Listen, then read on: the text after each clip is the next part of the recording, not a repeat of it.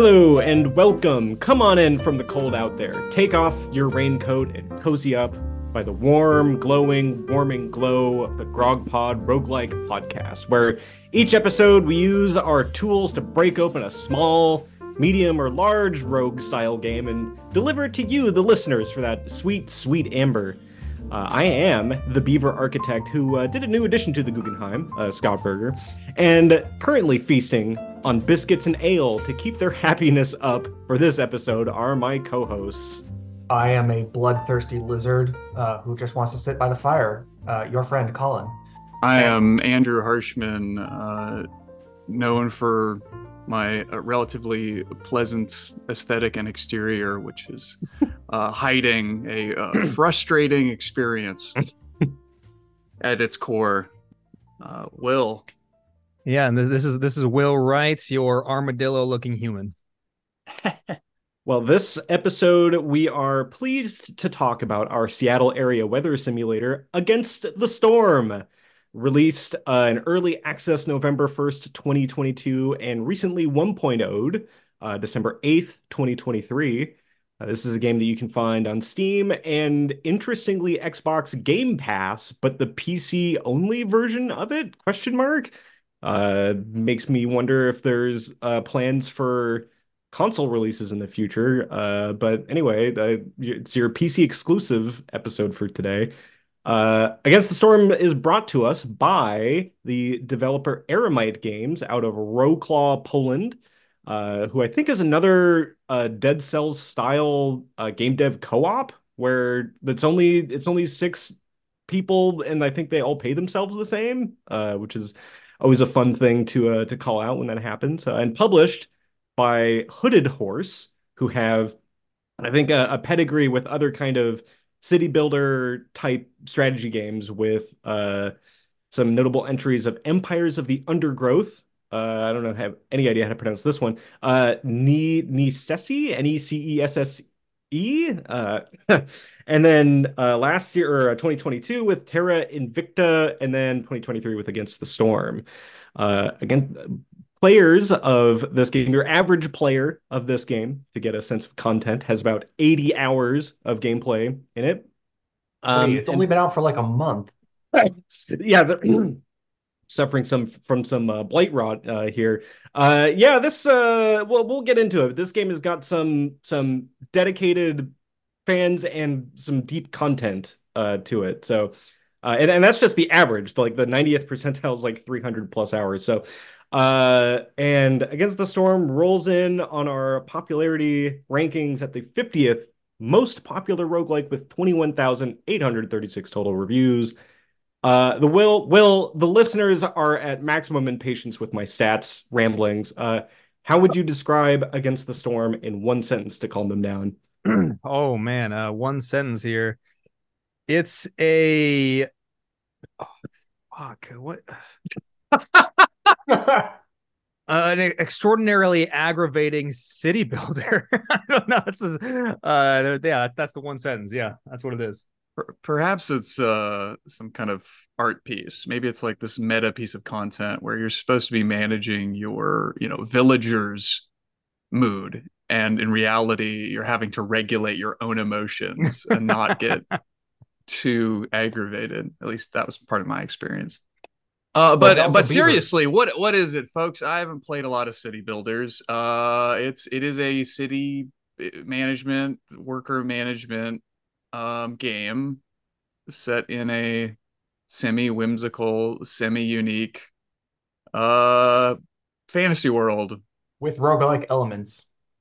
With the which is absolute, let us underline, I didn't get that far in the game, but like roguelike, the fact that I'm not even, I mean, I'm on a podcast about roguelikes, so obviously I'm invested to some extent, but like you're an expert. I would, if there was like when the gamer, like the great schism happens and we all have to divide up into our chosen game genres of choice and fight to the death. Like I'm throwing my lot in with, FPS, like meatheads, like easy day one. I do not like, I don't feel like being a roguelike gamer is at the core of my identity. But when you said that this was the 50th most popular, I felt like a little bit of ooh boy, anger just boiling up. Like what Well, an affront to it's roguedom. it's an This is important barely a roguelike. it's an important uh measurement of nuance in that the way that data set is built and ranked is if any game on Steam is tagged with Oh sure, even yeah. one tag, so it gets up on there. But Gotcha. Nonetheless, it is a startling. That's a startling statistic to I me. mean, so let's start off with people like this game a lot. A It's lot, a lot. universal acclaim, uh, Well, near universal etc. after this episode. I think what is it? It's overwhelmingly positive on Steam. I No think. way. There's no way. it is very highly Sorry. rated, not even just on Steam, Recent but reviews like very positive, overwhelmingly positive for all reviews. So like many people like this game. We are going to be the outliers on yeah. this And review. I did not expect to have to break out the Grog Pod disclaimer mobile for this one with a bright red neon sign that's buzzing that says all devs go to heaven and it's okay to like or Yay. not like a game. Yay. I thought for sure, Great mottos. especially after our Tome episode, where I'm like, you know what? Will had a rough go. We're gonna pitch him an underhanded softball with this one. It's got city building. It has Birds. roguiness stuff in it. Yeah, and it has beavers. What more does Will want? Harpies? It's got everything on the tin that we could be going for.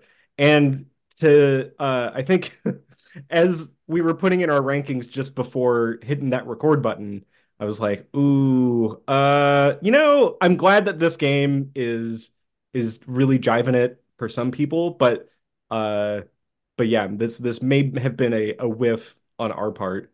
But we're dedicated to the listeners who submitted us to cover this episode. We're gonna I'm not. do Maybe Scott is. I'm glad we played it. I think it was an interesting game, and I'm excited to talk about it with you guys.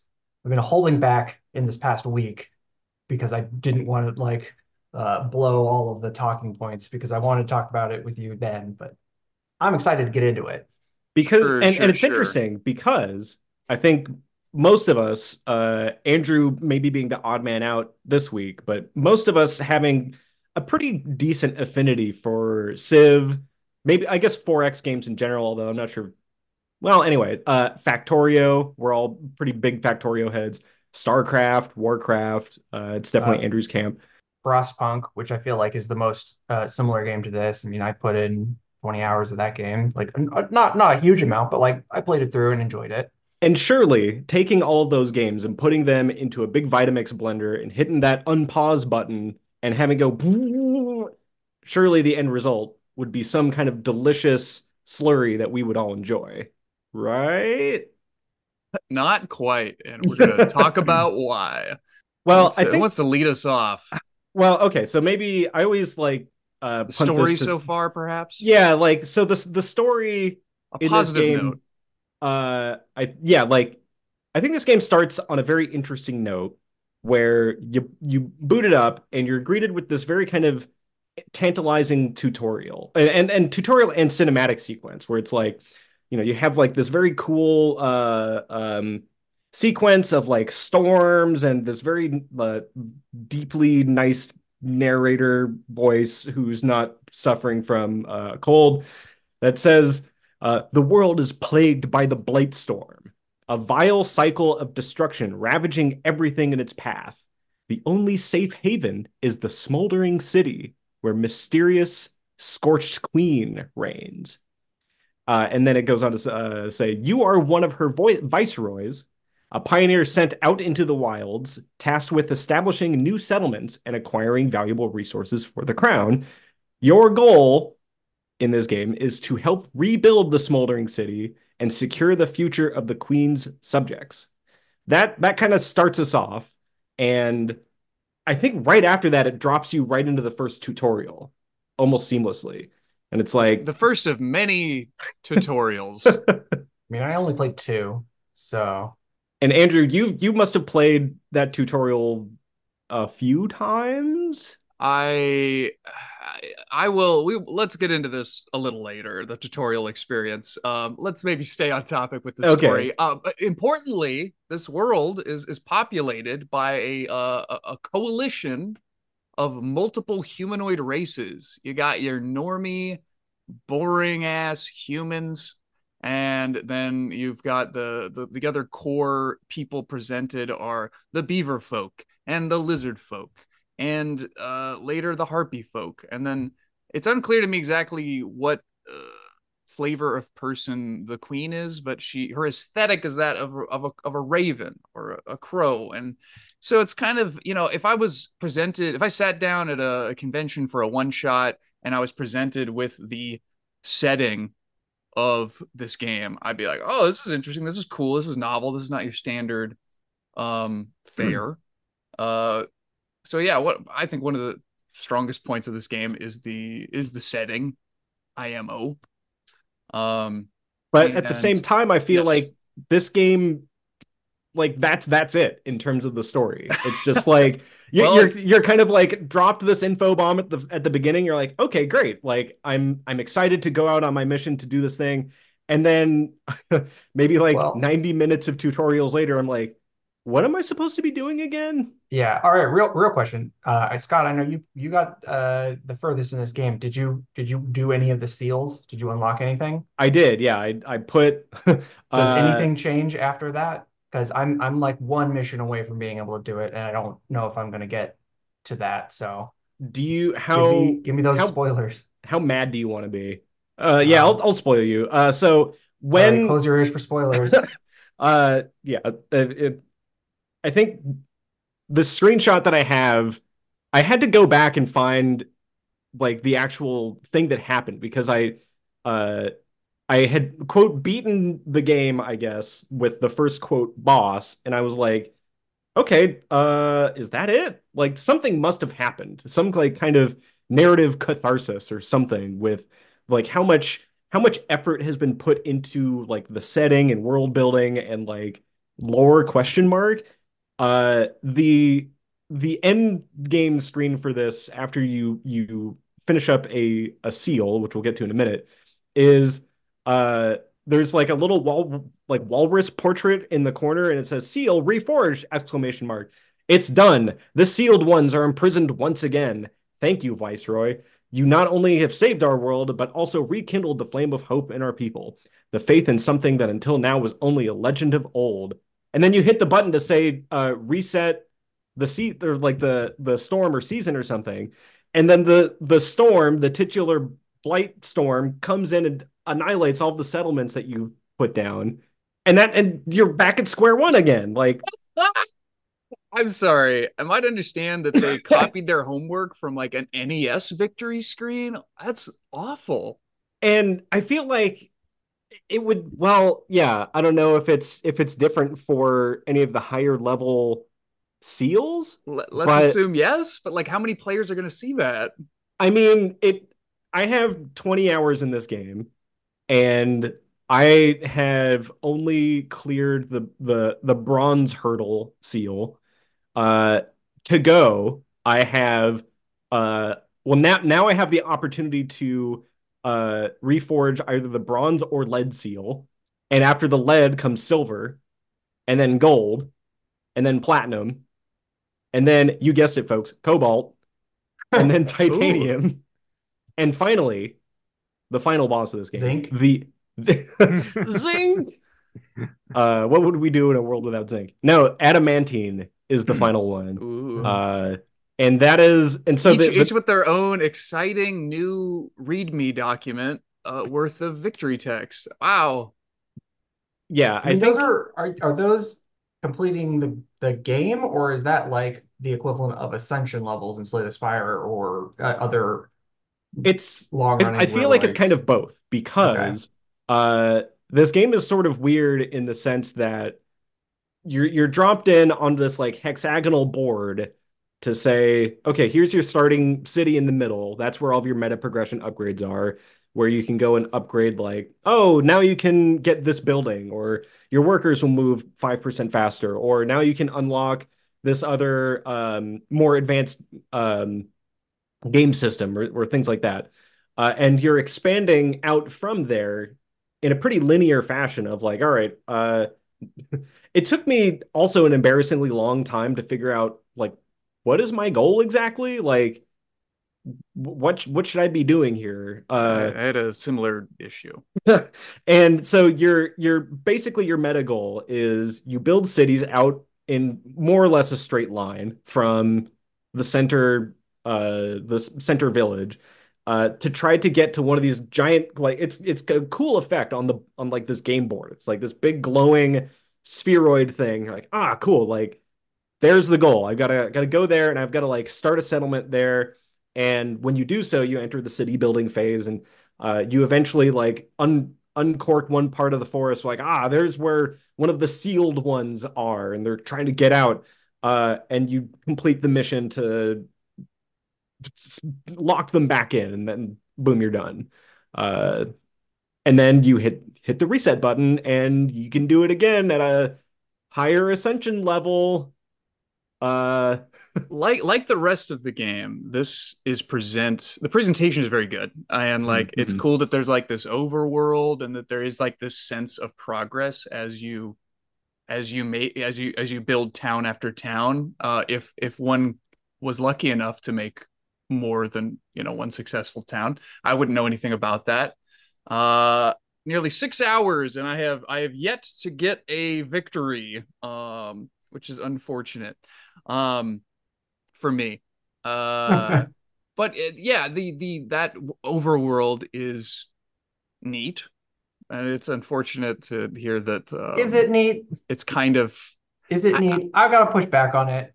Is it it could anything? be neat. It could be. It's a neat idea, I I think. mean, I'm gonna lump this in with the Citadel, as in I'm gonna lump in all of the things that are outside of the specific build the settlement game. I think I might have the opposite opinion. I find the city building part of it, if you were building one single city, I think it's an okay game.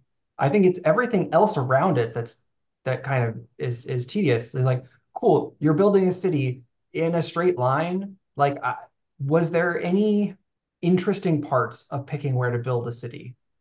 It could I have just been click next, and it would have been the same Haha. experience for me. right. I think Uh, and, there's and and you're going into the Citadel where you get the upgrades. It's like, cool, mhm. plus 1% chance that your worker gets double resources. I cannot care less about that because less than that is 0%. It's the Right. The minimum bare, like those are, I'm not excited about upgrades like that. Indeed, indeed. In a roguelike, I look for interesting meta progression upgrades. I look for interesting run modifiers. And in my 6 hours of playing this game, just under 6 hours, 5.8, I think, didn't encounter a lot. And so when I heard from Colin that the meta progressions were a lot of plus 2% to X or Y, it was just like, oh no. And is there a term for this? Is there a um Al Pacino from Heat, don't waste my motherfucking time, meta progression upgrade Well, yeah, term? Like, because what is we see this with some other games, right? Where it's like, oh, like, I've grinded for 10 hours and I finally was able to upgrade the thing to make my character run 5% faster. But like, would you actually notice that? It's gotta we I guess there's gotta be some kind of phrase of like not grade or not uh great. I like that.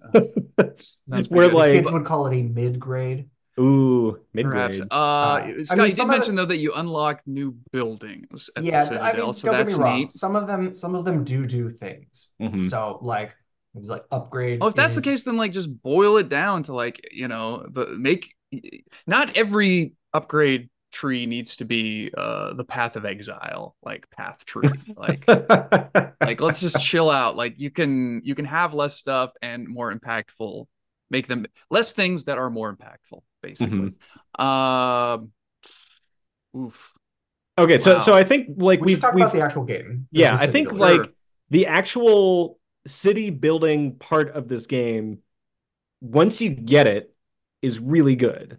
But there is that caveat of once you get it, because man, I did the first tutorial and I think I followed like kind of every step, but it was it's such a very different experience than your standard StarCraft build order, go into the menu, find the building, okay, put that down, and then I have to go and get some upgrade currency, and that allows me to build the second tier thing. Like I was bouncing between this and Halo Wars.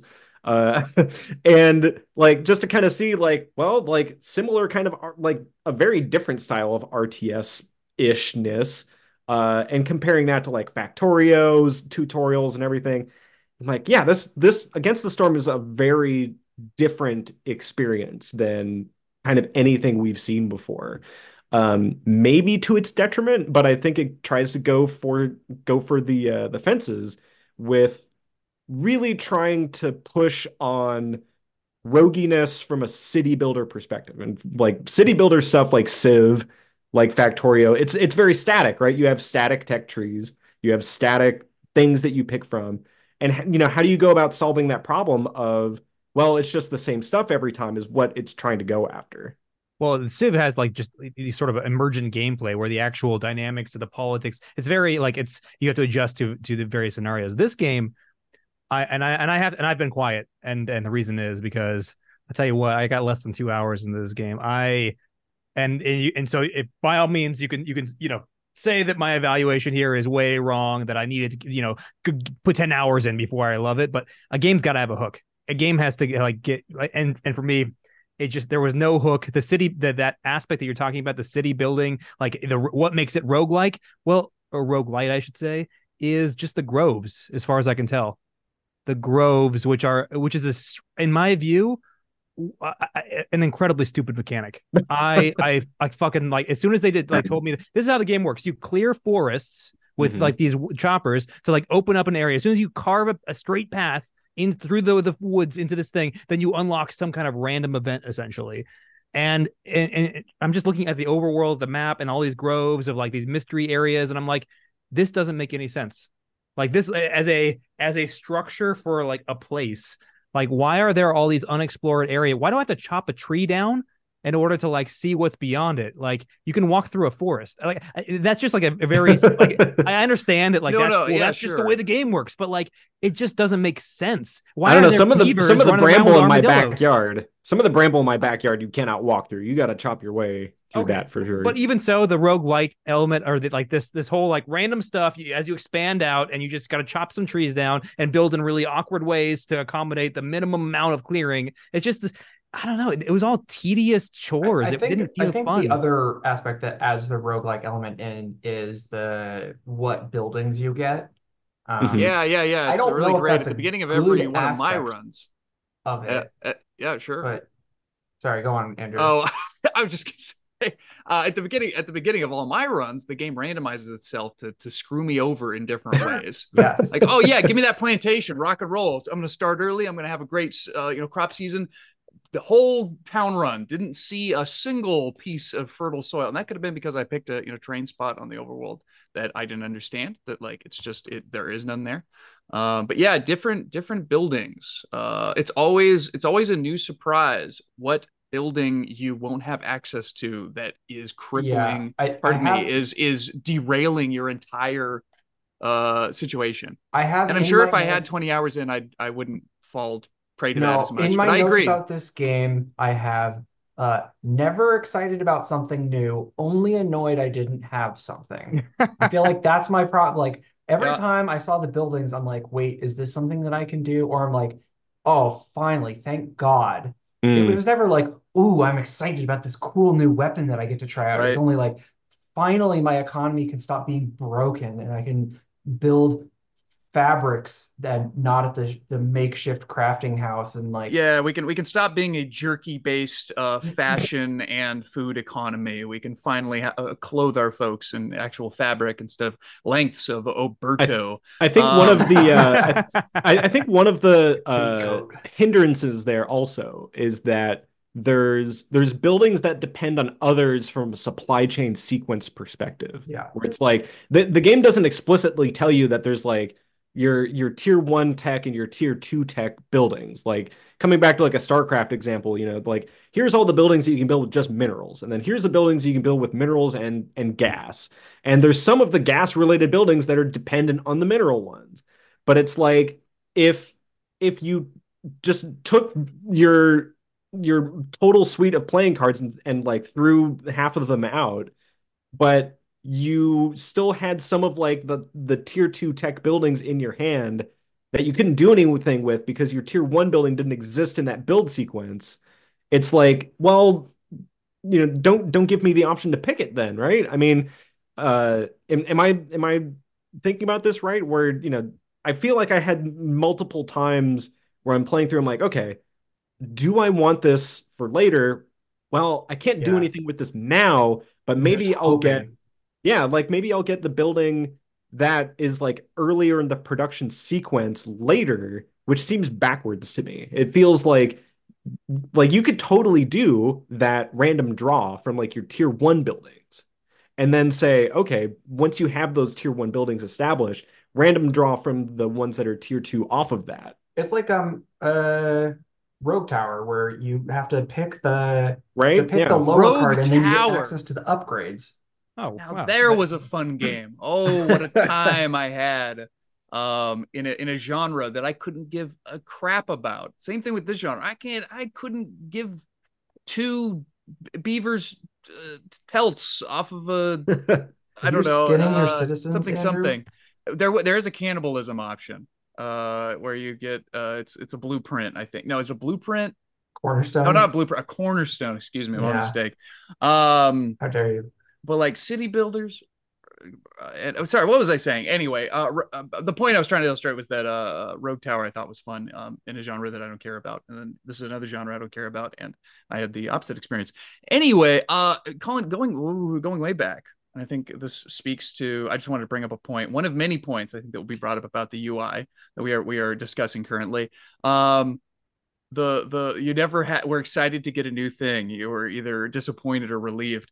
I was playing the game like 30 minutes ago while blasting the soundtrack to Scarface. I'm like, come on, I can get one win. I can do it three times speed. I'm like channeling all my like RTS skills. Like, let's go push it to the limit. It was like the push it to the limit montage, except if only if like Al Pacino had gotten out of the van and immediately gotten just hit by a car and splattered across the roadway because my last run was probably the worst of them all. But anyway, so okay, Bluestone, pardon me, the blueprint option comes up and it says, "Hey, here are some new buildings." This I think is a very tangible example of problems with the UI. Of course, I'm looking at the blueprints. I'm trying to achieve my orders so that I can complete the town successfully. There's no way to look at reference your orders while you are in the blueprint menu. Right. But You to have to just close the exit blueprint out. menu, open the orders, look through those, very quickly commit to memory like my goals are. Okay, then go back to the blueprint, and then it's just like, Right. Do I have to why build have you it? done this to me, This game? this this this order goal subquest requires luxury goods, which requires wine. This building does something. Does it wait to go back in, check if I have something that does this? Like you need a production tree on the side every time you're trying to make a decision because like yeah, you get some of those orders where you just can't finish them because you didn't draw the right building. Hmm. Well, I think like also this game tries to solve that boxed in problem by maybe being too flexible because you have in your city building experience, uh, you have your death timer that's increasing, which is the queen's impatience. And if that like that's a red meter that fills up like at a continuous rate. And if it gets to the full thing, then the queen's had enough of it. And you know what? You're fired from this uh city planning exercise. You are no longer the viceroy. You're just a Right? regular Roy. And to mitigate that, you can fulfill the Queen's orders, which are little, again, more randomized objectives that come in sort of piecemeal over time. And you crack it open, you're like, well, okay, I think it gives you a choice of like which one you want to do, and you're like, Yeah. okay, I'll pick this one. I think I have the stuff to do this, maybe. If you if you remember what buildings you have, and if you complete that, then you get reputation, which I think this is a clever thing where like as the impatience meter increases and you fulfill those objectives, that meter slides over to the other side for the reputation meter. And if you max that out for your main gameplay loop, then you win. You win the city building exercise. So it not only decreases that, but it increases your good score meter at the same time, which is, I think, a really satisfying thing when you get this good domino effect going of like, oh man, okay, I've solved that one, and I wound up solving like 3 or 4 orders a long time ago, but they were blocked. So now I can like click, click, click, click, and the meter just goes like all the way to the left, and it's like, oh, that feels so satisfying, and you unlock all these options simultaneously. Um, I think there's the other way that you can build that good points meter is by making your citizens blissed out of their minds with biscuits and pie and jerky, and making sure that they don't flip their shit when it gets rainy out. Your standard Seattle experience, basically. So when the Huddle when in by the fire inside your cave. exactly, and crucially, the fire and like town building experience part of it, I think, again, I've kind of had that third eye awakening moment of like, oh my God, I think I finally understand this game after 20 hours of playing it. Uh, I can get why people find it popular and good, because when you get that series of dominoes to fall in line, or if you can't, if you're boxing, you're like, shit, I can't complete these objectives in time. Uh, like I don't want to fail as this meter's increasing. All right, well, I'm just gonna wait for, or like get the trader here and sell, sell, sell, buy, buy, buy, and like get all of the candy that I can for all of my people, and make them like as happy as possible until like the critical threshold is passed. Oh, okay, I've won. Great. Um, right as the demon monster like spawns out from the other side of the map and is like shooting lasers and killing people, you're like, well, my job here is done. Time to go start a new city. That is, we might be unearthing as we are making our way through this impenetrable forest, through these groves, is discovering new glades. We might be uncovering a theme, an underlying issue that exists with this game, where that is another example. Like you're just trying to get the bar up high enough so that you can like jump ship. That's like keep your people just happy long enough, and it's like, Yeah. oh, cool, like some kind of weird like but anyway, what I was going to say is that is something that kind of strains credulity in like the game setting. Same thing with like the glades. Like, why is the forest impenetrable? Why can't we just walk to the glade? Same thing with like the queen's impatience. It's like that's a neat mechanic, but like the idea that like, oh, she's just like generally annoyed at you and that's why you have to abandon all of these people to starvation. It's like there's a lot of stuff in the flavor of the game and the story of the Yes. game Well, that strains yes. credulity. It's like, why would that be a thing? I don't, I And guess. once you go to the next city, your old city's fine. It stays there forever. It's like that city was like on the edge of collapse, but I just squeaked it out. Like, no, the second you leave, it's fine. Hmm. Maybe the guy who's running that city after I leave should be the one who's actually doing the exploring. The mayor. I'm just a viceroy. Yeah. The viceroy, yeah, just has to hang out long enough to get over the finish line, and then that's it. I think But I yeah, have there's I think I have a solution a solution, please. to some of our woes, which might mostly stem from the non-city building part. And uh I think I was talking about this in the Discord a few days ago about our Omega Bowl 1 winner game, FTL, Faster Than Light, where combat in that game is not the only thing that you do. And in this game, city building is the only thing that you do effectively. I think the solution here is if uh against the storm, like the city building was like a core crucial component, but not the only one.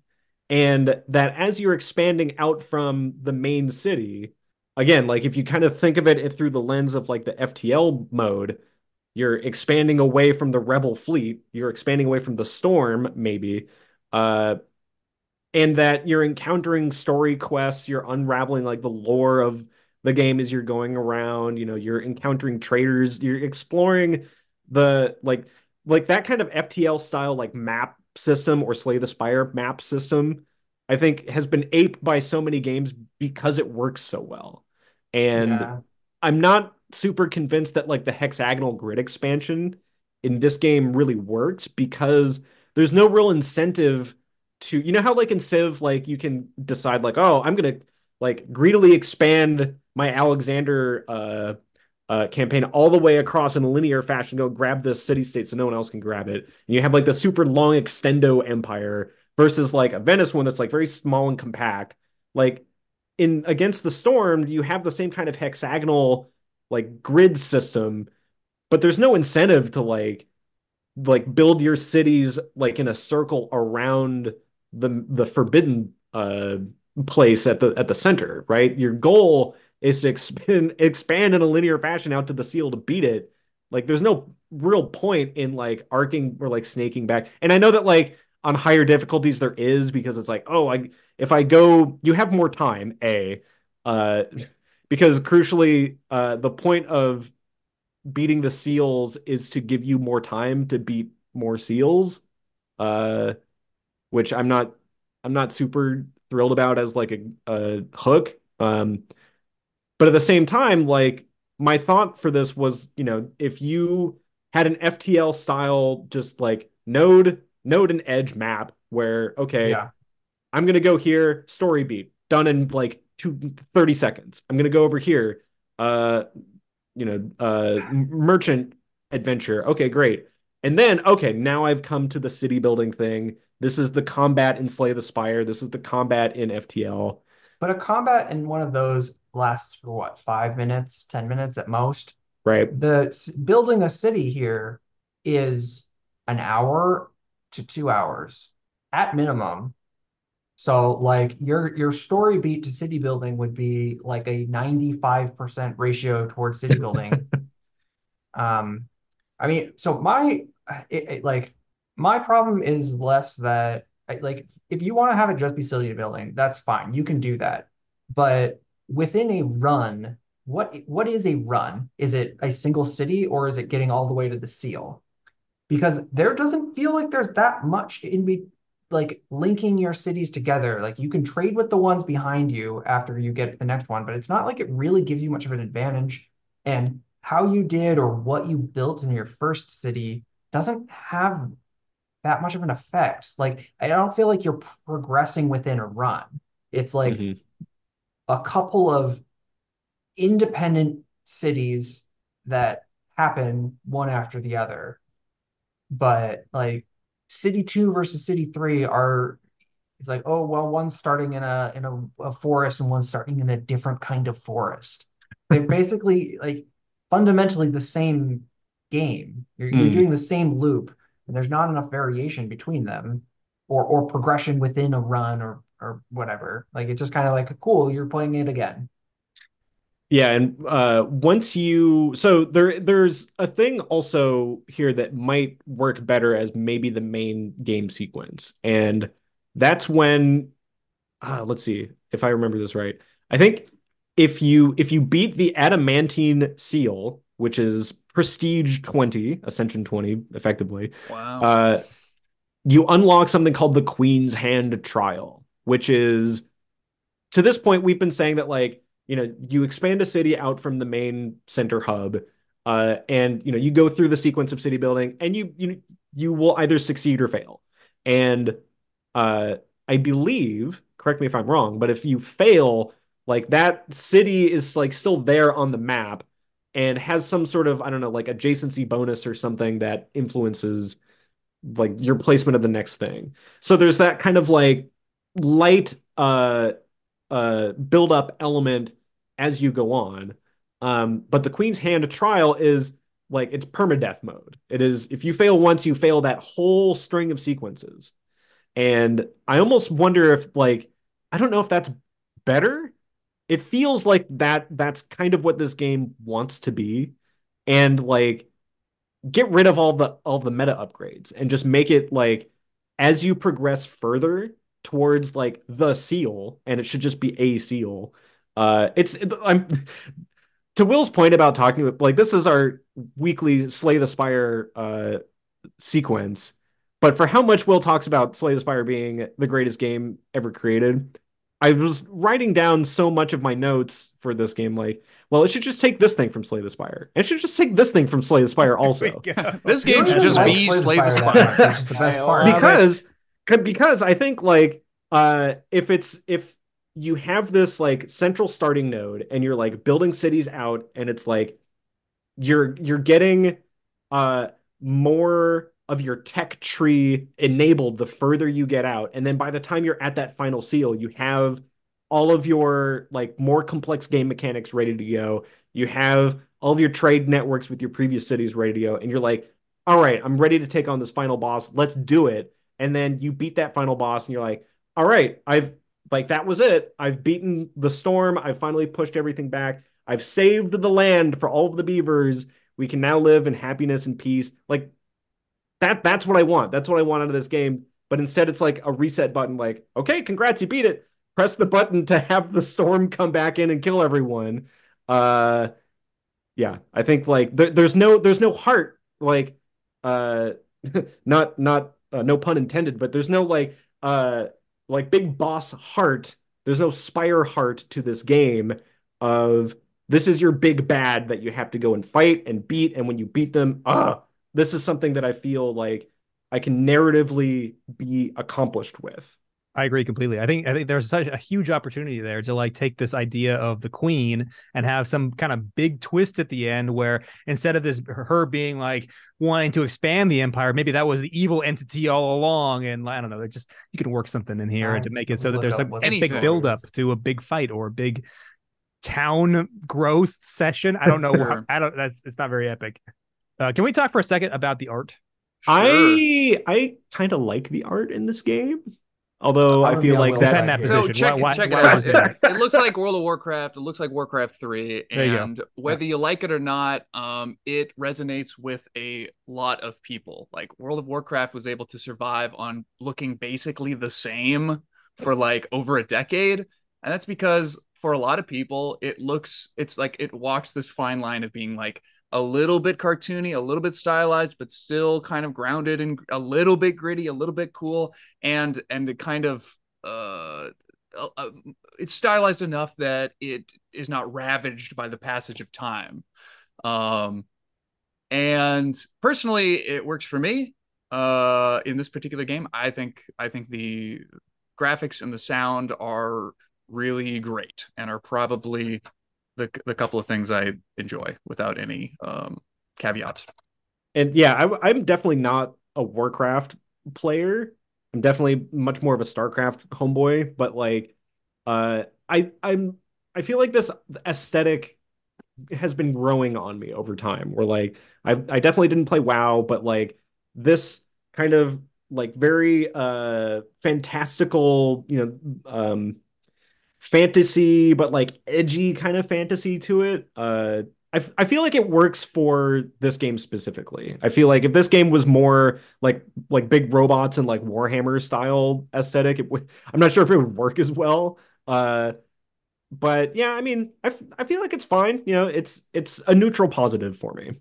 Go, Will. Would it I be was wrong. accurate to? Wait, let Will go. All right, Let him lay sorry, into sorry. it.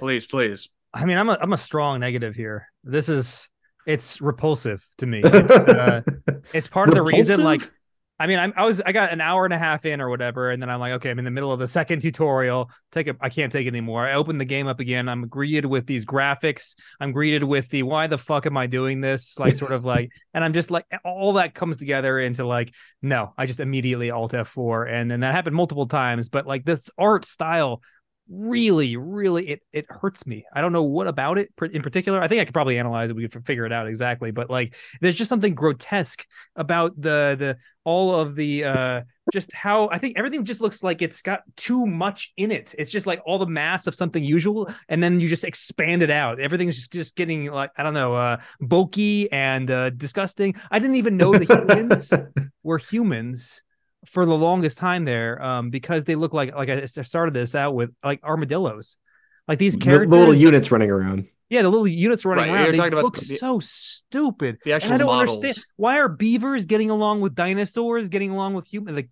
this, this is a fairy tale world where you could have any species working all together in harmony, but Also, like, if you what? look at the unit portrait, have you looked at the unit portrait of the lizard dinosaur men? They've Yeah. got a terrible goatee. Wait, I'm do looking at they? it right now, Oh, hell and yeah, they do. it's it's deeply Dogs and bad. cats living together. Um, Turn this you into know, Factorio. Give me Factorio graphics, and I'm feeling a lot better about this game. But The I grungy, metallic, oily. yeah, it's not high resolution. There's no special. In fact, it would probably take way fewer assets in order to create, or like less expense to create less detailed assets to make it a Factorio style, and it would be better. And so it's just like, why wouldn't you just go that route instead of like designing all these ridiculous, stupid, ugly buildings and people and environments? I get where you're coming from. I mean, I think it's just it is a known quantity. This is a known style of artwork that works for a lot of people. It resonates with a lot of gamers. I mean, And I think thematically, it's like when you're going to design this fantasy game, it's like, well, what are our options for an indie studio of 6 people who are all getting to pay the same thing? Good on you, by the way. Um, well, we can do this tried and true thing that a lot of people like, and um, unfortunately, you're just by luck of the draw, don't happen to be one of those people. Will I know and I don't taste is love hard to it. come by these days. What can I say? I mean, To be clear, I'm not fanatical about it, but like I think it's a pretty, for me, I would describe this game as like cozy core. Like it's a cozy gaming experience. And I think the graphics are pretty work with that coziness factor for Not me quite gnome personally. core though. I understand why. Like, I don't really like the graphics, but I'll repeat my line of I can't really give a negative score to graphics. Once it gets below a certain goodness level, I just stop seeing it. Um, but like I understand why developers gravitate towards this style. It makes it easier to differentiate things. So like it's this style, though, like it's not chibi, but like bigger heads, bigger icons, more Exaggerated. exaggerated, yeah, proportions of stuff. It makes it super easy to see like what this building is versus this building, or like what this dude is versus this dude. It's like, well, yeah, we could have just all like various slightly different versions of humans. And they all look basically the same, which would be maybe more realistic, but it would be harder to differentiate them from a glance. And so you go into a style like this where it's like, yeah, you can build something that like I didn't love the rest of the UI, but I was able to tell the buildings apart. So you got I was that. not. And maybe that's kind Okay. of my problem. No, So I why I'm think so bad at this game. I was in the same bucket. Even on like the final boss fight of the bronze seal, like I was routinely getting different building types like misappropriated where I'm like, okay, I need bricks to do this thing. Where can I find bricks? Frantically scrolling around the Well, I map. bet it's under a tent somewhere, or Theoretically, you could tell them apart. And I hear you. crucially, well, the actual solution to this is that like most of the building like shapes and sizes and like colors of the tops, like it's like if you had played StarCraft for the first time, you're like, God, all these buildings are just like metal spheres and they just all look the same. And like I can't tell the difference between my barracks and an academy. But like, if you're one of those people who's had like 80, 100 hours in this game, like, yeah, obviously you're going to know what the difference between your wood cutting cart is and what your kiln is. But for us, like that's like, and for me in particular, like on that final boss fight, I was routinely fumbling between them. And we haven't talked about it yet, but I've been routinely using the recipes panel as a crutch for like this is where my face is for like most of the game. And that is the thing Yeah. like you bring up and you're like, okay, I need this ingredient, but what is the thing that makes this ingredient and what consumes it? And once you grok it, there's a very nice panel that you can search for bricks, and it will bring up the list of buildings that you have available that you've randomly drawn in this run that can make bricks. And then you can say, all right, well, I'd like to either find where this is on the map, or like click and be able to like put it down immediately. And I think like part of that aspect of clicking on the thing and being able to build it like in 2 steps is really solid, and being able to see like there's like a little slider allows you to see like, oh, this is all the stuff that consumes bricks, which is helpful. Um, and like that like menu system has been like kind of the focal point of how I've been building a lot of stuff in my successful runs, which like I'm surprised that Andrew, like you haven't like really passed a lot of your city building runs, which, not to brag or anything, but I was like uh I think you mean It to say concerns any me, of my Andrew. city building runs. like Um, I hadn't failed any of mine, and I was like, is this game too easy? Like, to admit it, and admittedly, like all of my runs came down to like the wire where like the impatience meter was almost totally full, and then I just like domino affected all of the rep stuff like right at the end. Or I was like, all right, well, I know I can just like go into like these smaller glades and just like break open some of these caches for rep. All right, well, I'm gonna wait for the trader to come in, buy like all their tools out, and then just like crack, crack, crack all these things like simultaneously. It did come down to the wire for a lot of them, but I don't think I failed any of my cities for that whole seal run. well, interesting. I wouldn't say this is an attack on my gaming skills, but it feels adjacent to that. One hex over. No, real quick, I will address this topic. But first, the recipes menu. Interesting. We talk a lot about roguelikes that we don't like it when a game requires you to have the wiki open in a separate tab. What do we think Mhm. about games where the wiki is just built into the game? Is that better or I think worse? it's better. It's probably better, so you don't have to alt tab. Yeah. I should have used that maybe. All right, so let me break it down for you real quick. Here was my experience. So, the week that we picked this game, I sat down with the tutorial. Little did I know it was tutorial number one. And it was kind of late, and I played through it, and I was like, all right, well, this seems like, fine. This seems like pleasant enough. I like the rain sound effects. I like the presentation. And then uh I did the first tutorial. I didn't realize it was one of multiple tutorials. Um, I then started the second tutorial and was like, whoa, whoa, whoa, I don't have time tonight to do another tutorial. Okay, thank you very much. Or tutorial part two, whatever it was. So then I left the game alone for like a week. Came back, hit continue or play or whatever. And then it dropped me back into what I didn't realize was tutorial number two. I thought that it had reset my tutorial progress. And I was Mm. like, forget that crap. I'm not replaying that garbage. Give me a break. So I skipped that. So basically, I went into my first couple of city building attempts with only the first tutorial under my belt and Mhm. like zero city builder experience. I played Skylines for like a weekend, and that was fun. God. Like I just sat down and just like had a fun casual time for like 4 hours. It wasn't even a Mhm. weekend; it was like an evening, and I was like, "Wow, that was fun. That was a good old time." Like it made sense to me. The UI seemed grokkable. Um, and I was at like no point frustrated or confused or anything. And that's what I thought I was getting myself into, like a city builder slash like black and white Yeah, you need another experience. 300 hours into Factorio. Hey, there you go. So, yeah, so like the first couple of town attempts that I did, like I didn't even know that you could substitute ingredients.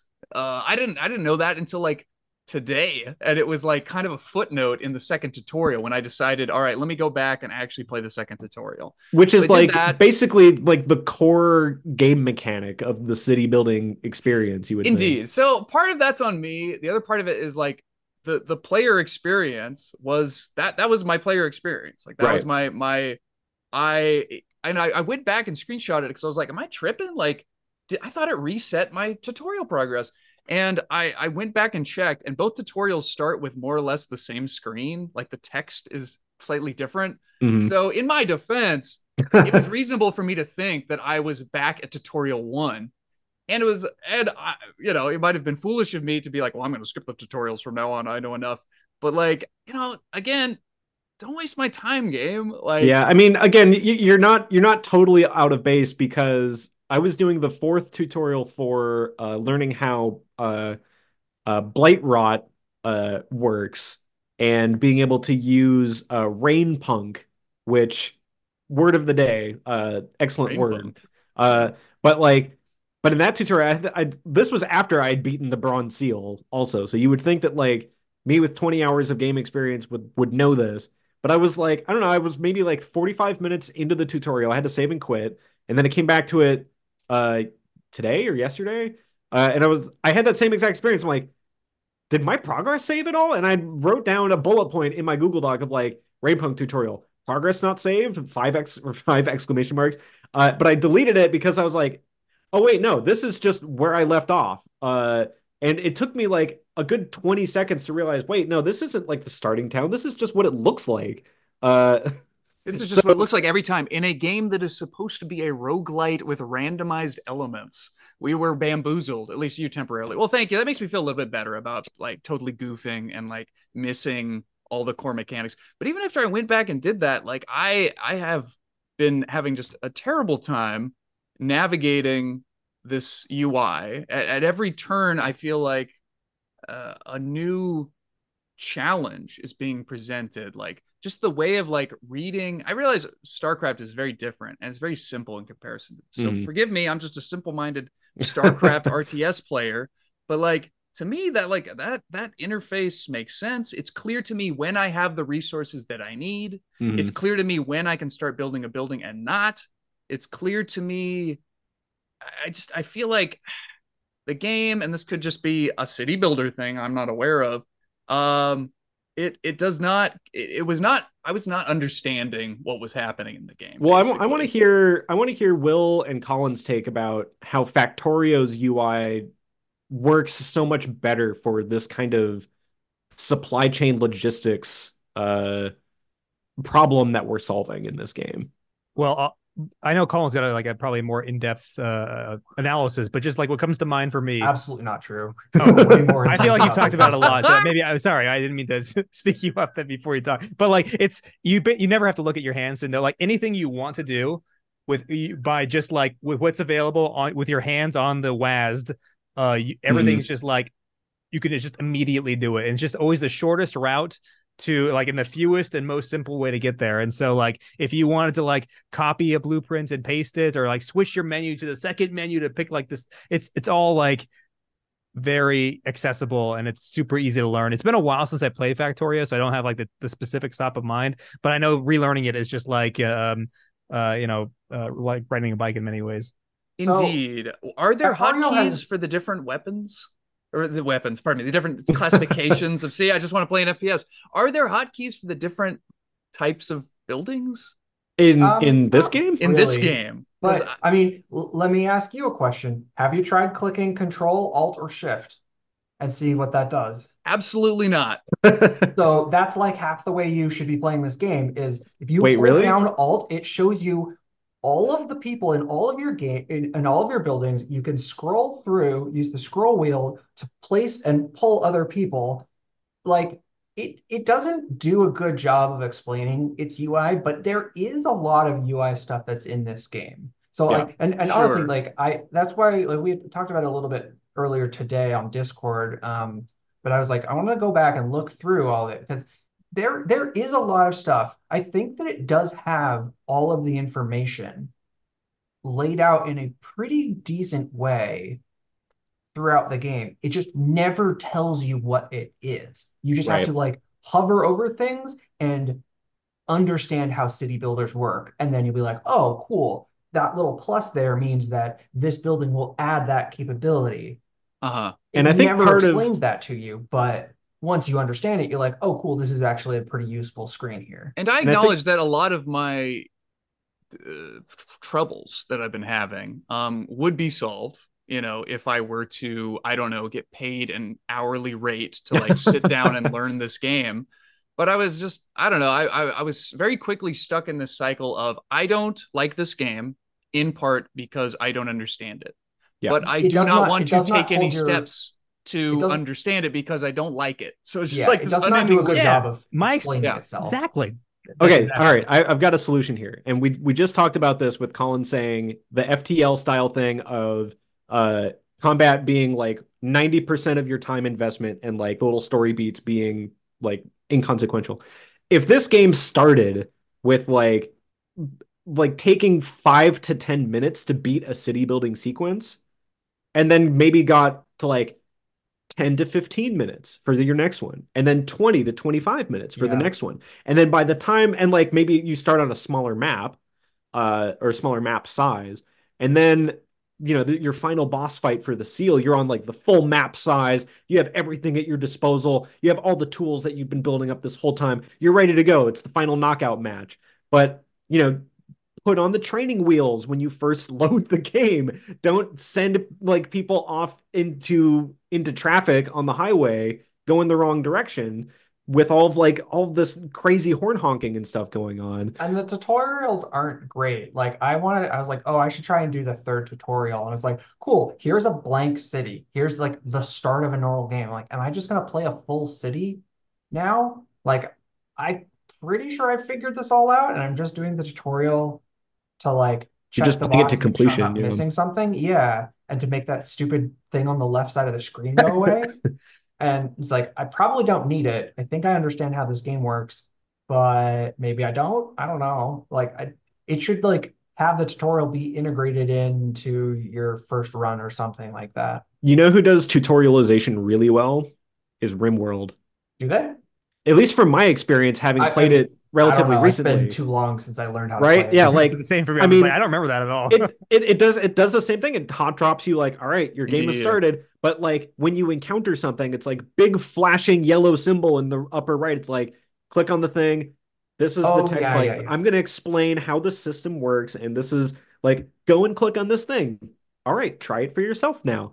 I feel like RimWorld's like in situ tutorial is really good, and on the same side, Colin, I remember you complaining about Factorio's tutorial being Yeah, Factorio abysmal. tutorial is No, no, no. terrible. Well, so I looked at it again today to compare. It's very different and much better Oh, because it's like, they've made it better. yeah, because I know Okay. what old tutorial you're talking about. It's It was totally very different bad. now. And it's very much like a little narrated sequence. I timed it, took you 5 minutes to beat the very first thing. And it's just like, go and chop down some trees. Go and put the wood in the thing to make the box. You got coal now. Great, you're done. Okay, I would like to learn the next thing, please. And like that kind of chunkification and that little small little bite-sized bit once you like brings you back for more, I think, instead of like, all right, now play a whole game of Factorio and good luck. 100 hours later. 100 hours later. What is real quick? What is the aesthetic? What is the setting of Factorio? I don't know Unimportant. anything about it. Crash Unimportant. Crash Diesel Just out of Punk. curiosity. Oh, Diesel Punk. All right, interesting. Neat. And all humans. Industrial core. None of these beavers. None of these muskrats. Just one man and humans. robots. One Bugs. man and who hates robots. the Bugs. There's so environment. many bugs. Oh yeah, and you're fighting bugs. All right, bugs. We got bugs. Am I to understand? Yeah, where was the that- combat in this game? I want things to come fight you. You needed some combat. You need some tower defense shit in here. This is what I I thought think I wasn't honestly gonna that would like make about it the better. game. But like as it turns out, that was not my biggest issue, the lack of combat. I mean, I understand where you're coming from, and I think that like I get it, and at the same time, like I think this game tries to sell itself as like the cozy the cozy core city builder where you're not explicitly like killing enemies or anything. I mean, you there are things that like you cut open a forest glade and like, oh, you better solve this puzzle in the next 5 minutes, or it's gonna spawn this demon that's gonna start shooting missiles at your little dudes, and like they are dying by the dozen. But oh, look at that! I completed the city. Not my problem anymore. Like there are things that will kill your villagers, in sometimes hilarious fashion. Nah, But yeah, I I'm not feel like defending. there's no really external threat. I don't think the story does a real good job of like Right. saying the reason why you're fighting against the storm is this to Sure. do what. So that kind of like antagonistic villain is sort of missing. I remember when I was a young lad playing one of the Zelda games, and my father commented, "Gosh, this game is so violent. You just attack everything, including the plants, including the pots. You're just destroy, destroy, destroy." And he was kind of goofing around. He was also goofing around when he gave me grief for like shooting a guard who was not aware of my presence, like in GoldenEye, and saying, he was probably just sitting there like thinking about his family. I was looking forward to going home. Anyway, but pardon me, all this to say, I think it's admirable and interesting that this game exists and it's popular and it's fun for a lot of people. And violence is not the core interaction in the gameplay loop. But it should be. At no point are you like marshaling like it's not like Age of Empires where you're having to like call back all your villagers and start a militia and go like fight the forest troll or something. And I don't know. I think I kind of like that about this game. That's like fresh and novel, that you're not constantly fighting. Because it's not supposed to be an RTS game, right? I just wish it had the UI of an RTS game. Yeah. But what kind of combat would you envision in this game, Colin? What were you hoping this game would have? I don't actually know. It would be a different game if you did that. But do we want to do scores? Or do we have anything else we want to talk about? I think. And then, did we miss any big categories? Ooh, I I have a snarky bullet point in my Google Doc that says the Scorched Queen doesn't actually exist because you don't see her in the game at all, and that everyone is being gaslit by the Viceroy into saying, "Oh, I'm doing this on behalf of the Queen. Don't worry about it." I like that. Yeah, you'll the see Queen her. is it's the heart within us all, the beating heart of the game. Uh-huh. Yeah, I think we could probably move on to rankings. I'll get mine out of the way then, maybe. Sure. Please. All right. Yeah, so I thought a bit about this. Again, like there's probably a bit of variance you can tie around this. But when I look at my rankings and I think of a game like Darkest Dungeon 2, which that was a painful experience for me. I feel like it falls into that category, and I'm going to give it the same score. It's a 4.5 for me, which puts it 26th out of how many have we done at this point? Done 41 games. All right, so it's not so high up there for me. And usually, I'll just add this. Usually, I can think of like here are the things like you were talking about to fix the game, but like the very structure of this game, I just I'm not sure. A new game like Colin proposed. That's how you solve this one. I'll go next. So after having spent the last better more than an hour bashing this game, I feel like perhaps I have not made my opinion of. I actually did enjoy the city building part of it. I found it maybe slightly repetitive to have to do it over again, but I did like the city building loop. And even like I started off putting this game as a 6.5 when we started the podcast, and I bumped it up to 7 while we've been talking about it because I'm like, oh, I'll never play this game again. And I'm like, talking about it again, though, I do kind of want to play it right now after we're done. It's like it's got a little bit of a hook into me. And I think mostly my criticisms are that I'm disappointed because on the surface, it looks like a game that I should really like. And a lot of people really do like it. And so I wanted it to be, a 9 or a 10 out of 10. And I don't think it's that. I think there's a lot of stuff in there that is not fully baked. And maybe it could get better. I don't think it's ever going to get up to a 10 out of 10 excellent game for me, but I think it could get up to, I think that with a little bit more dev work on it, and it sounds like they are continuing to do stuff. Like Scott was saying that they're or posted something earlier today on our Discord about how they're adding like a production graph in there. It's like I think that they might get to a point where it's got good UI. I mean, Factorio has been in development for like 8 years, so it's really not fair to say like, well, why isn't it as good as Factorio? It's like, well, Factorio wasn't as good Factorio when it was like 1 month out of release. So I think that the core loop it's got some aspects of it that I like. I do really like playing city building type games. So I understand why people like it. So I'm gonna give it a 7. Well, I sure as heck I'm not gonna bookend this episode, so I'm gonna go next. If I may. So yeah, it is okay. All devs go to heaven. It is okay to not like a game. It's also okay to like a game. God bless. Raven Queen bless. Scorched Queen. Glad that the Scorched Queen. I'm glad that this game, works for a lot of folks. And what the heck does my opinion matter? Listeners, what have I done to offend you? I am sorry. I've maxed out the impatience meter of the listeners. The first episode I was officially on this podcast was a listener choice episode, and it was wonderful. The Last Spell, I thought I was going to be terrible at. I thought I wasn't going to like it because it's not a genre of game that I usually go in for. But it turned into probably my personal game of the year, I got to say. All the games I actually played to completion of last year. Now I didn't play. There are a lot of that's obviously pretty intensely. But again, my personal game of the year. And now we have this listener's choice episode, and it absolutely was not my type of game. It was doomed from the start, probably, and I made mistakes along the way. I sincerely tried, and I was able to get 5.8 hours into it. Basically, if I may, one more brief tale. I remember getting a call when I was a wee lad. Not that wee of a lad. I don't know, it was maybe like a teenager. I got a phone call from my mom, and she said, "Hey, I'm goofing around on the computer, and I see this Black and White game. Black and White is a not dissimilar game. It's similar thematically. You're a god, and you're trying to watch over these people. You're managing the mood of your people. It's an RTS game." And she was like, "This seems kind of neat." And you were showing me some of the cinematics and stuff. It's kind of fun. I'm trying to play this game, she said. And I was trying to remotely walk my mom through playing this game, and she had no idea what she was doing. Like, the very concept of moving the camera was like foreign to her. She never played like a game in her life.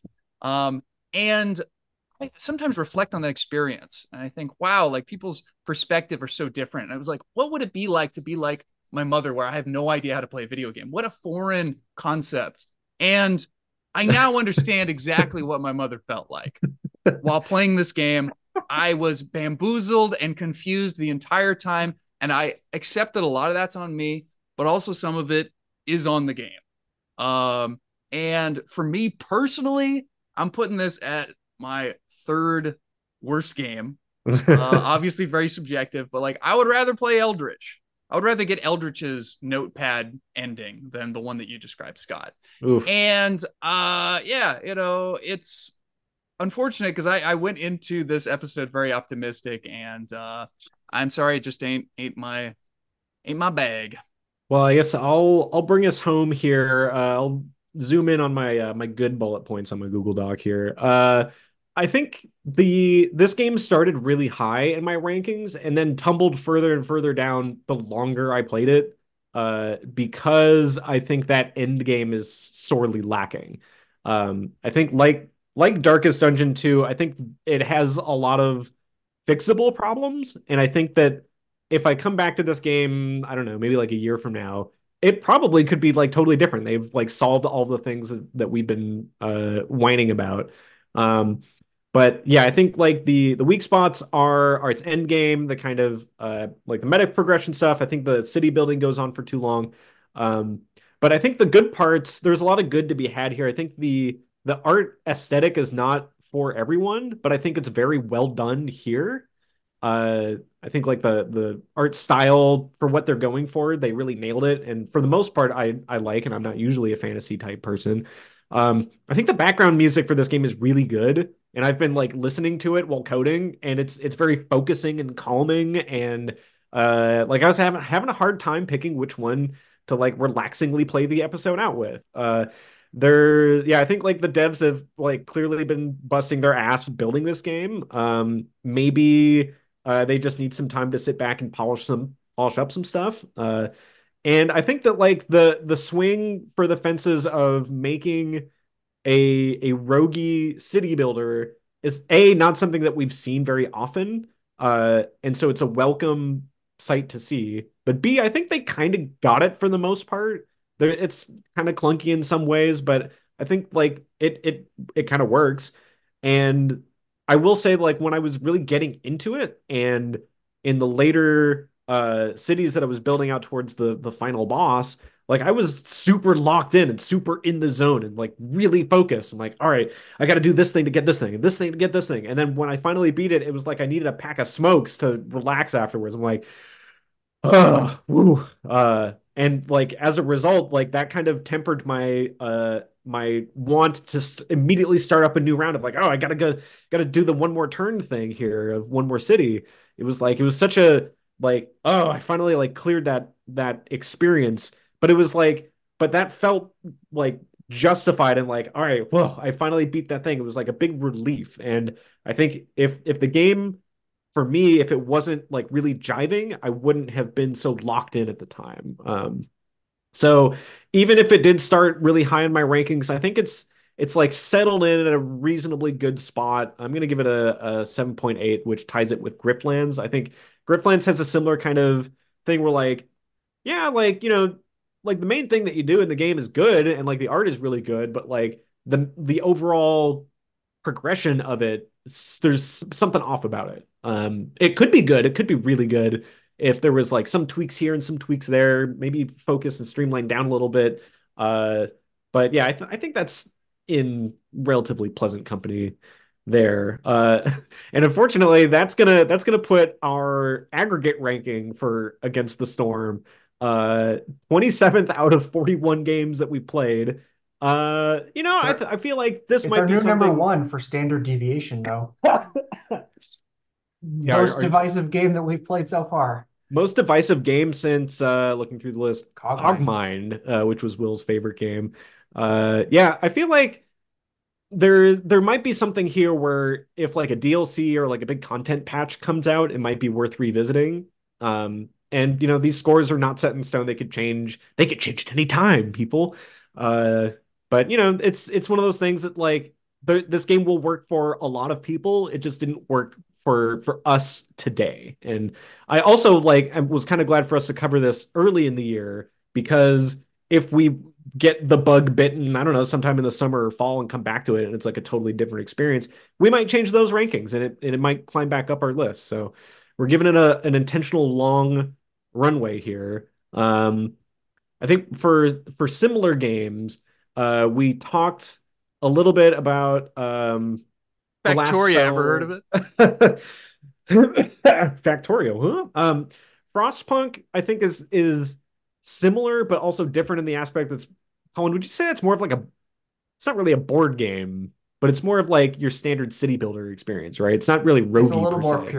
purely city building. Yeah, You're doing it's like if you didn't have the wood chopping aspect of the glades and you just did the events. right.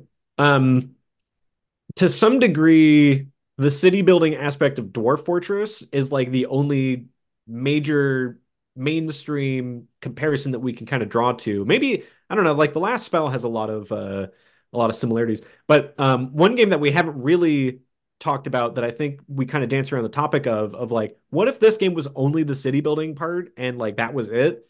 Is the game Dot Age or Dotage, I guess, which is a pun on the old guy that you play in the game. That's like it's supposed to be a roguey city builder, and like that's it. Like it's just the city building experience. There's no like outside meta progression. It's just the city, which I think is maybe a more focused experience of what we're looking for.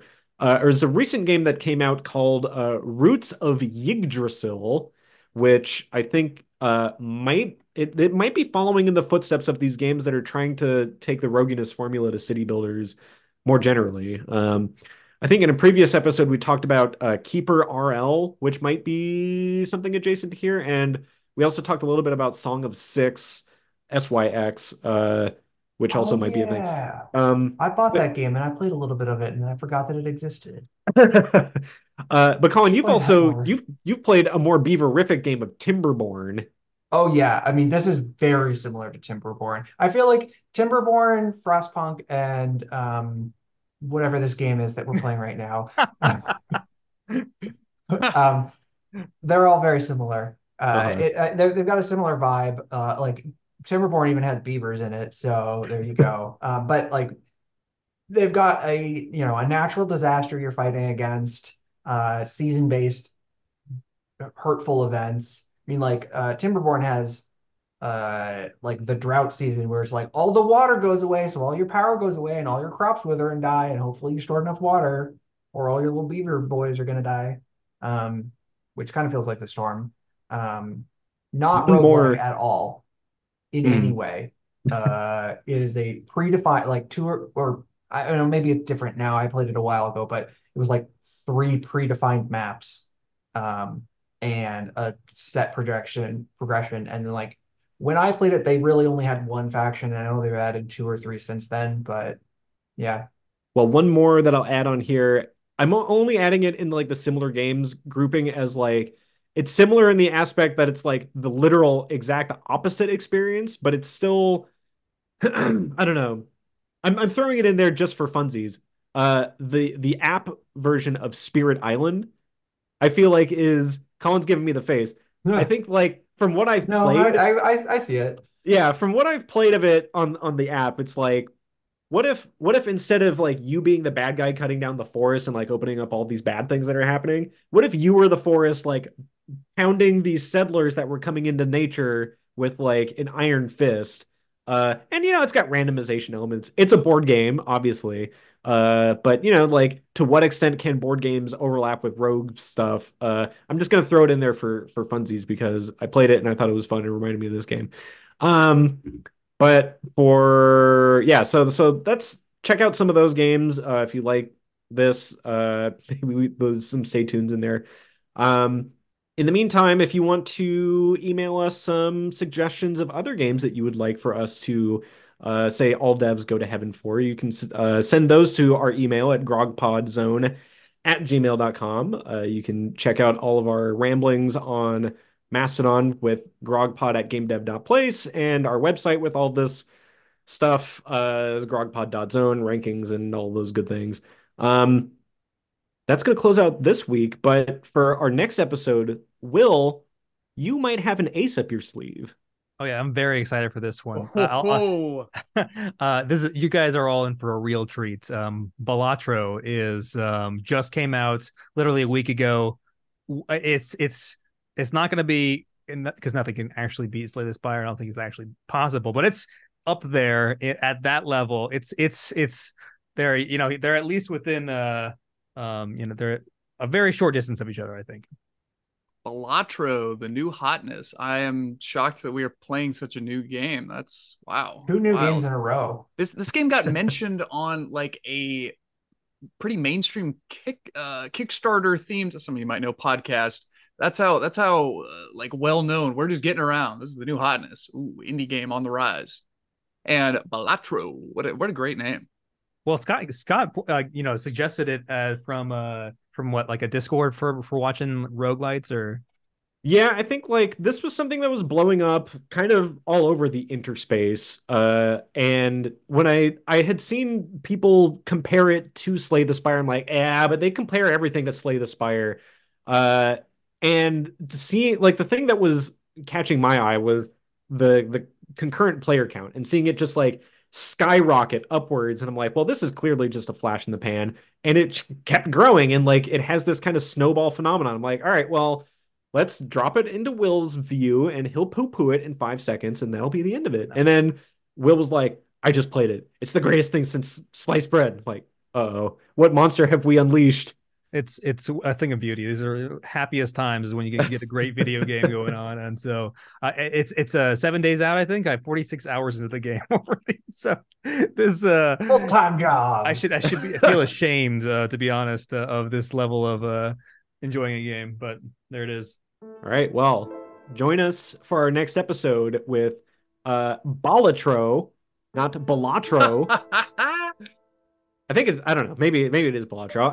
I haven't actually looked at any pronunciation guides. That's what it says on Wikipedia anyway. So but anyway, thank you for joining us. And to play us out from this episode, go and grab some biscuits and pie, sit down next to the nice warm hearth, put on some Against the Storm soundtrack, and let's watch the drizzle fall.